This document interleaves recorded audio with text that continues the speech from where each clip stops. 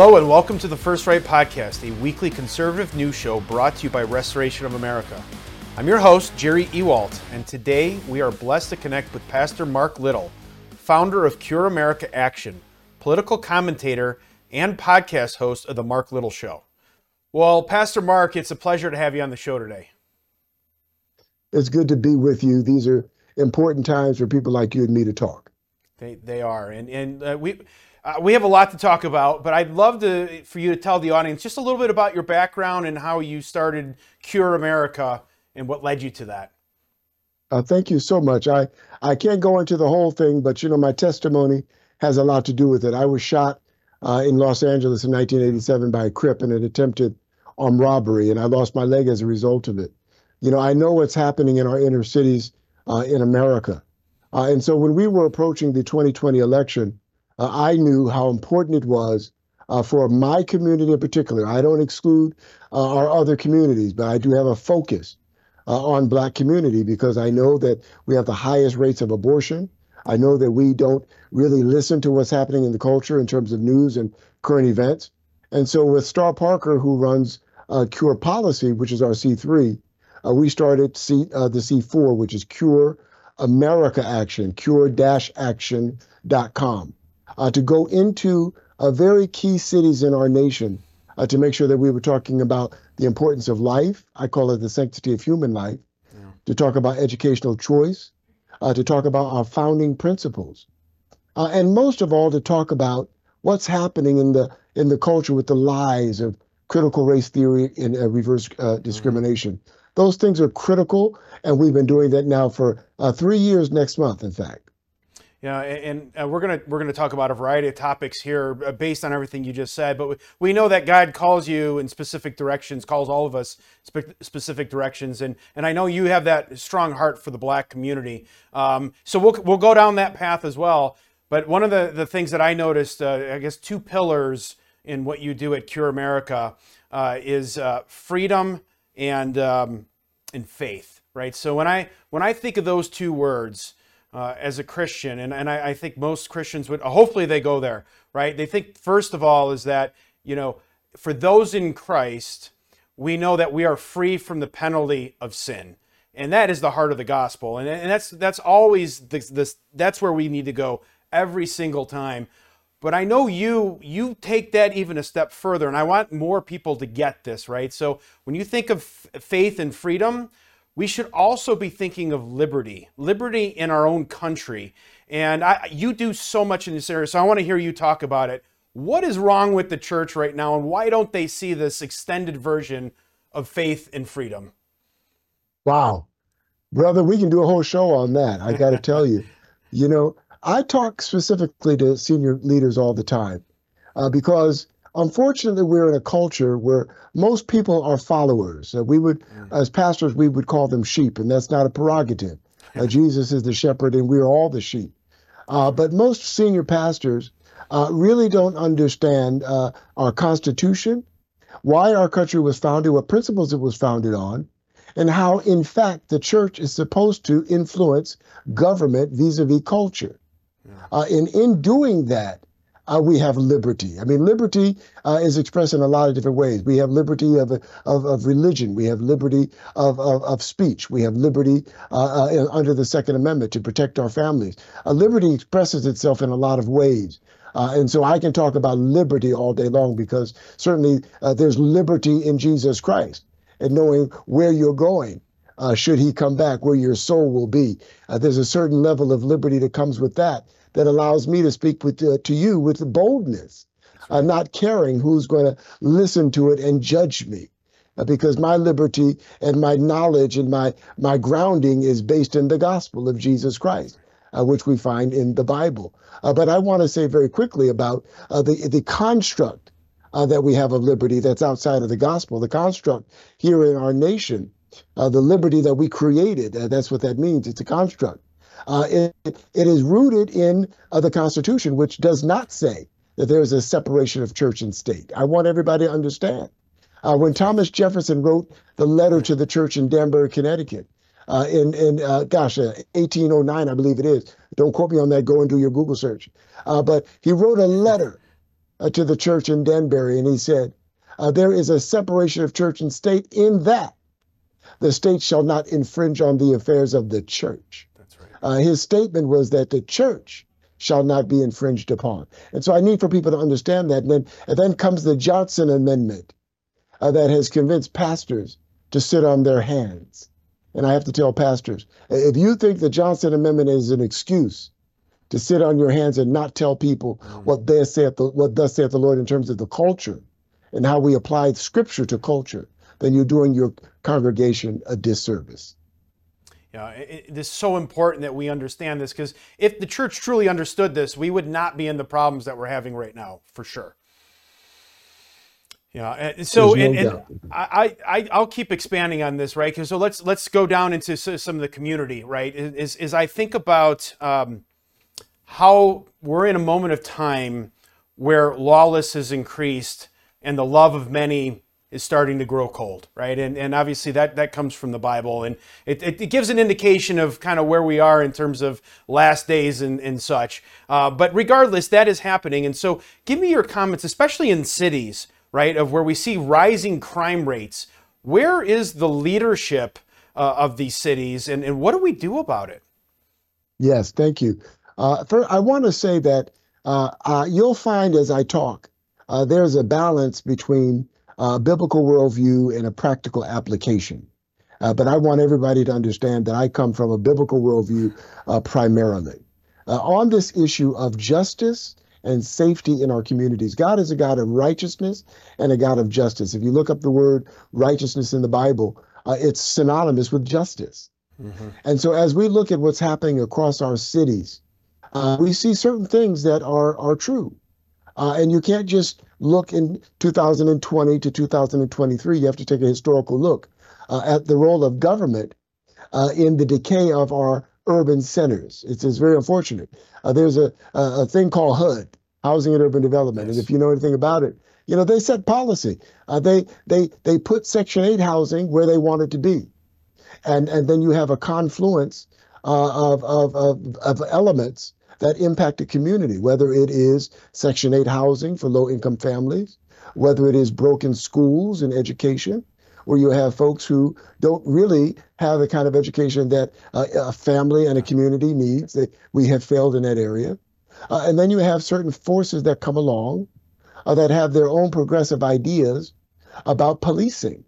Mm-hmm. And it is a historical fact that black, and I hate this term, I really do, black and brown. I really hate that term because there are people in those codes that don't necessarily fit in black or Latino, which is sort of what we mean when we say it. So just forgive me, audience, for using that colloquialism. But in black and brown communities, we have a need for policing. Why?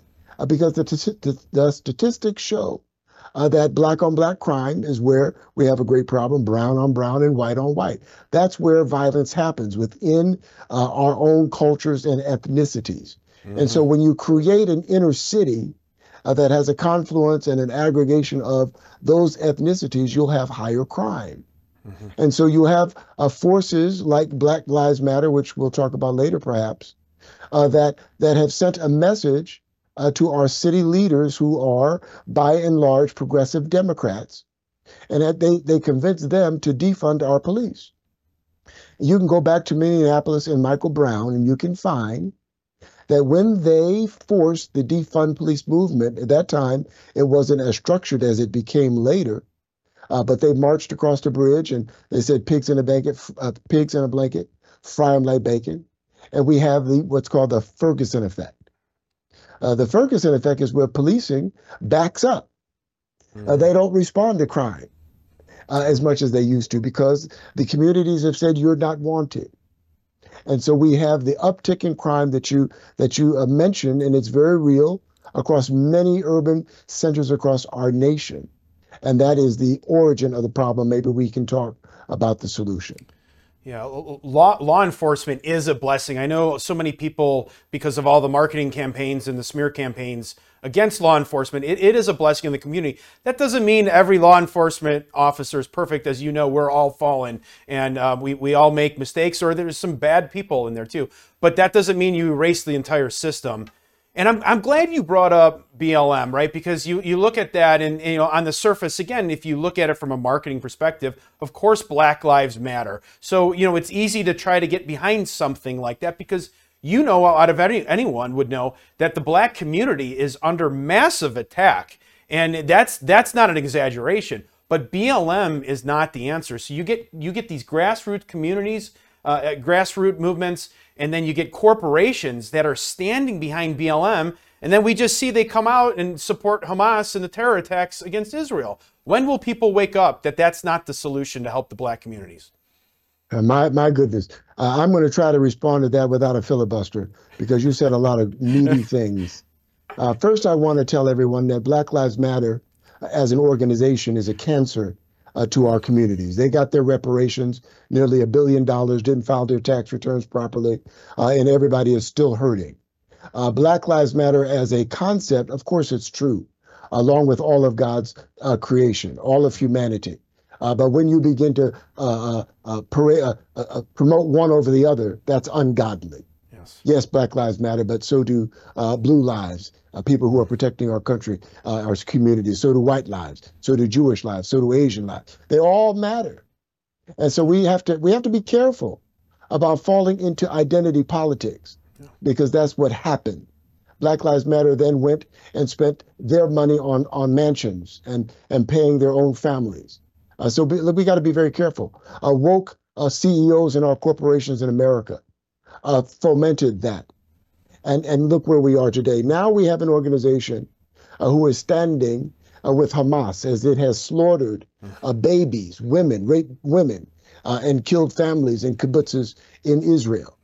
How can anyone in their right mind protest as we're doing right now today in favor of Hamas? By the way, the Hebrew word for Hamas is violence. That's what it means. The word for violence in the Hebrew language is Hamas. So you've got to be careful about who you're standing with. You stood for BLM because you thought they meant something. They stood for something. Yeah. We have 20 million babies aborted. They refuse to support promoting pro-life policies. They refuse to promote protecting life in the womb. That should tell you something. Yes. Now they're standing with an organization that around the world we have seen slaughtering families. There's no excuse for that. I don't care how you feel about the condition of who lives where in Israel and Gaza. I don't care how you feel about it. I understand the history.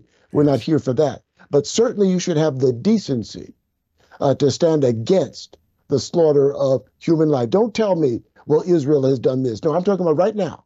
That's right. You need to stand up and support Israel, and you need to oppose any group, whether it's Hezbollah, whether it's Hamas, who is now trying to destroy the nation of Israel and slaughtering their children. Now, let me tell you what the Bible says. He who blesses Israel shall be blessed. He who curses Israel shall be cursed. You need to understand your Bible, and you need to make sure you're standing on the right side, not of history, but on the right side of God. Amen. And I when I saw that graphic come out of the paratrooper from BLM, at first I thought someone made that up and that didn't really come from BLM. And then I realized it did. It made me sick. And you're absolutely right. I mean, someone who's fighting for black justice and things like that, and now they're saying it's okay for terror attacks. People need to understand this is a Marxist ideology. These are Marxist movements where they pit different groups against each other. And that's ultimately what this is. So we shouldn't be surprised that BLM would support Hamas. Yeah, we've got to be careful about getting behind a political movement because of the own injustices we feel in our own lives. Don't grab on to somebody's red wagon because you think that they represent you. That's right. The reason they were able to fleece corporate America is because they were able to demonstrate from the summer of 2020 how many people stood up with their fists in the air. Yep. You gave them the power to convince corporate America to line their pockets, Be careful. What you need to be doing is not going to a political organization. You need to be going to the Lord. You need to be understanding what the word says about your own assignment in this culture. That's what we need to be doing as the body of Christ. The church is nothing but the people who believe. It's not the four walls where we go to on Sunday. It's the people. We are the church. And we need, as the church, to be understanding what the Lord is saying to us. Yeah. Amen. Couldn't agree with you more. And I think let's keep going down this Marxist ideology, which again, BLM is a Marxist movement, no doubt. But it doesn't stop there. Like, so when we think about our future in the communities, black, white, whatever race that you are, it doesn't matter. The kids are under attack. And so we look at things like diversity, inclusion, and equity, critical race theory. All these things sound great just by the words itself. But when you dig into what they're actually doing, this is Marxist ideology and designed to rip apart the fabrics of community. So what would you say to parents, and how do we help our kids combat this at the parent level? Thank you so much. And I'm going to end there, but I want to give just a quick history lesson so they understand just how deep embedded this is. There's a movement that goes as far back as liberation theology in the 60s. Yes. That started in Central America. That came to the United States under the label of Black liberation theology. And the idea was to tear down the dominant culture vis-a-vis white people, tear them down and lift up the poor vis-a-vis black people. It then became critical race theory, which came out of Germany under Max Horkheimer, and then came to the universities here in America. And then it just spread from there with Herbert Marcuse, with Professor Bell, and then with Professor Crenshaw. Intersectionality is what she came up with. So you have the critical theory is where it started, and then it became critical legal theory, and now critical race theory. And the whole idea is the system is set up against people of color, in particular black people. And it's a Trojan horse, because all it is reverse discrimination.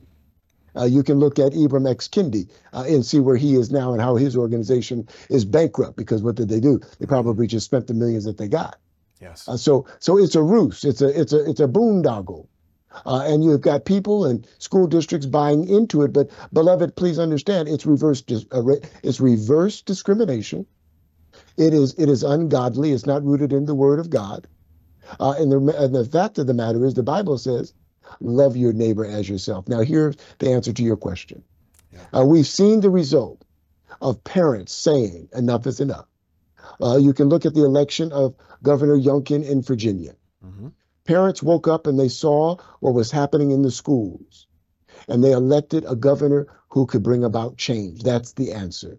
Show up to your school boards, particularly on this subject, because beyond critical race theory, they're now indoctrinating our children with sexuality, with aberrant sexuality. Our children are being exposed to pornography in school. They're not telling you that part. Please do your research. Go into the libraries, get the permission you need, go to the school board meetings. And you don't have to go every night. Send somebody from your parent group. Mm-hmm. Collect the information, understand what's happening. And then when it's time to stand up and oppose election of school leaders, school board leaders, run some yourself, take control of your school district. You must do it right now. Well, Pastor Marc, that was a perfect answer. When you explained the root of the problem, the history behind it. This isn't something that just came up overnight. This has been happening for a while, liberation theology, and how we got to this event. And then you brought it back to the Bible, which tells you the truth. This is really the truth. This is not how you respond to these problems. The Bible's the way to go. And then finally, action. I love action. You've got to, once you understand the problem, you know the truth, you got to take action. And you gave us some very key ideas on how to do that, and showed us that it actually works. And if we do this across the country, these problems start to go away. If we lose our country, if we lose our school districts, we are the blame, not the fools that we allowed to lead us. Well, Pastor Marc, this has been great. How do we support your work or learn more about what you're doing?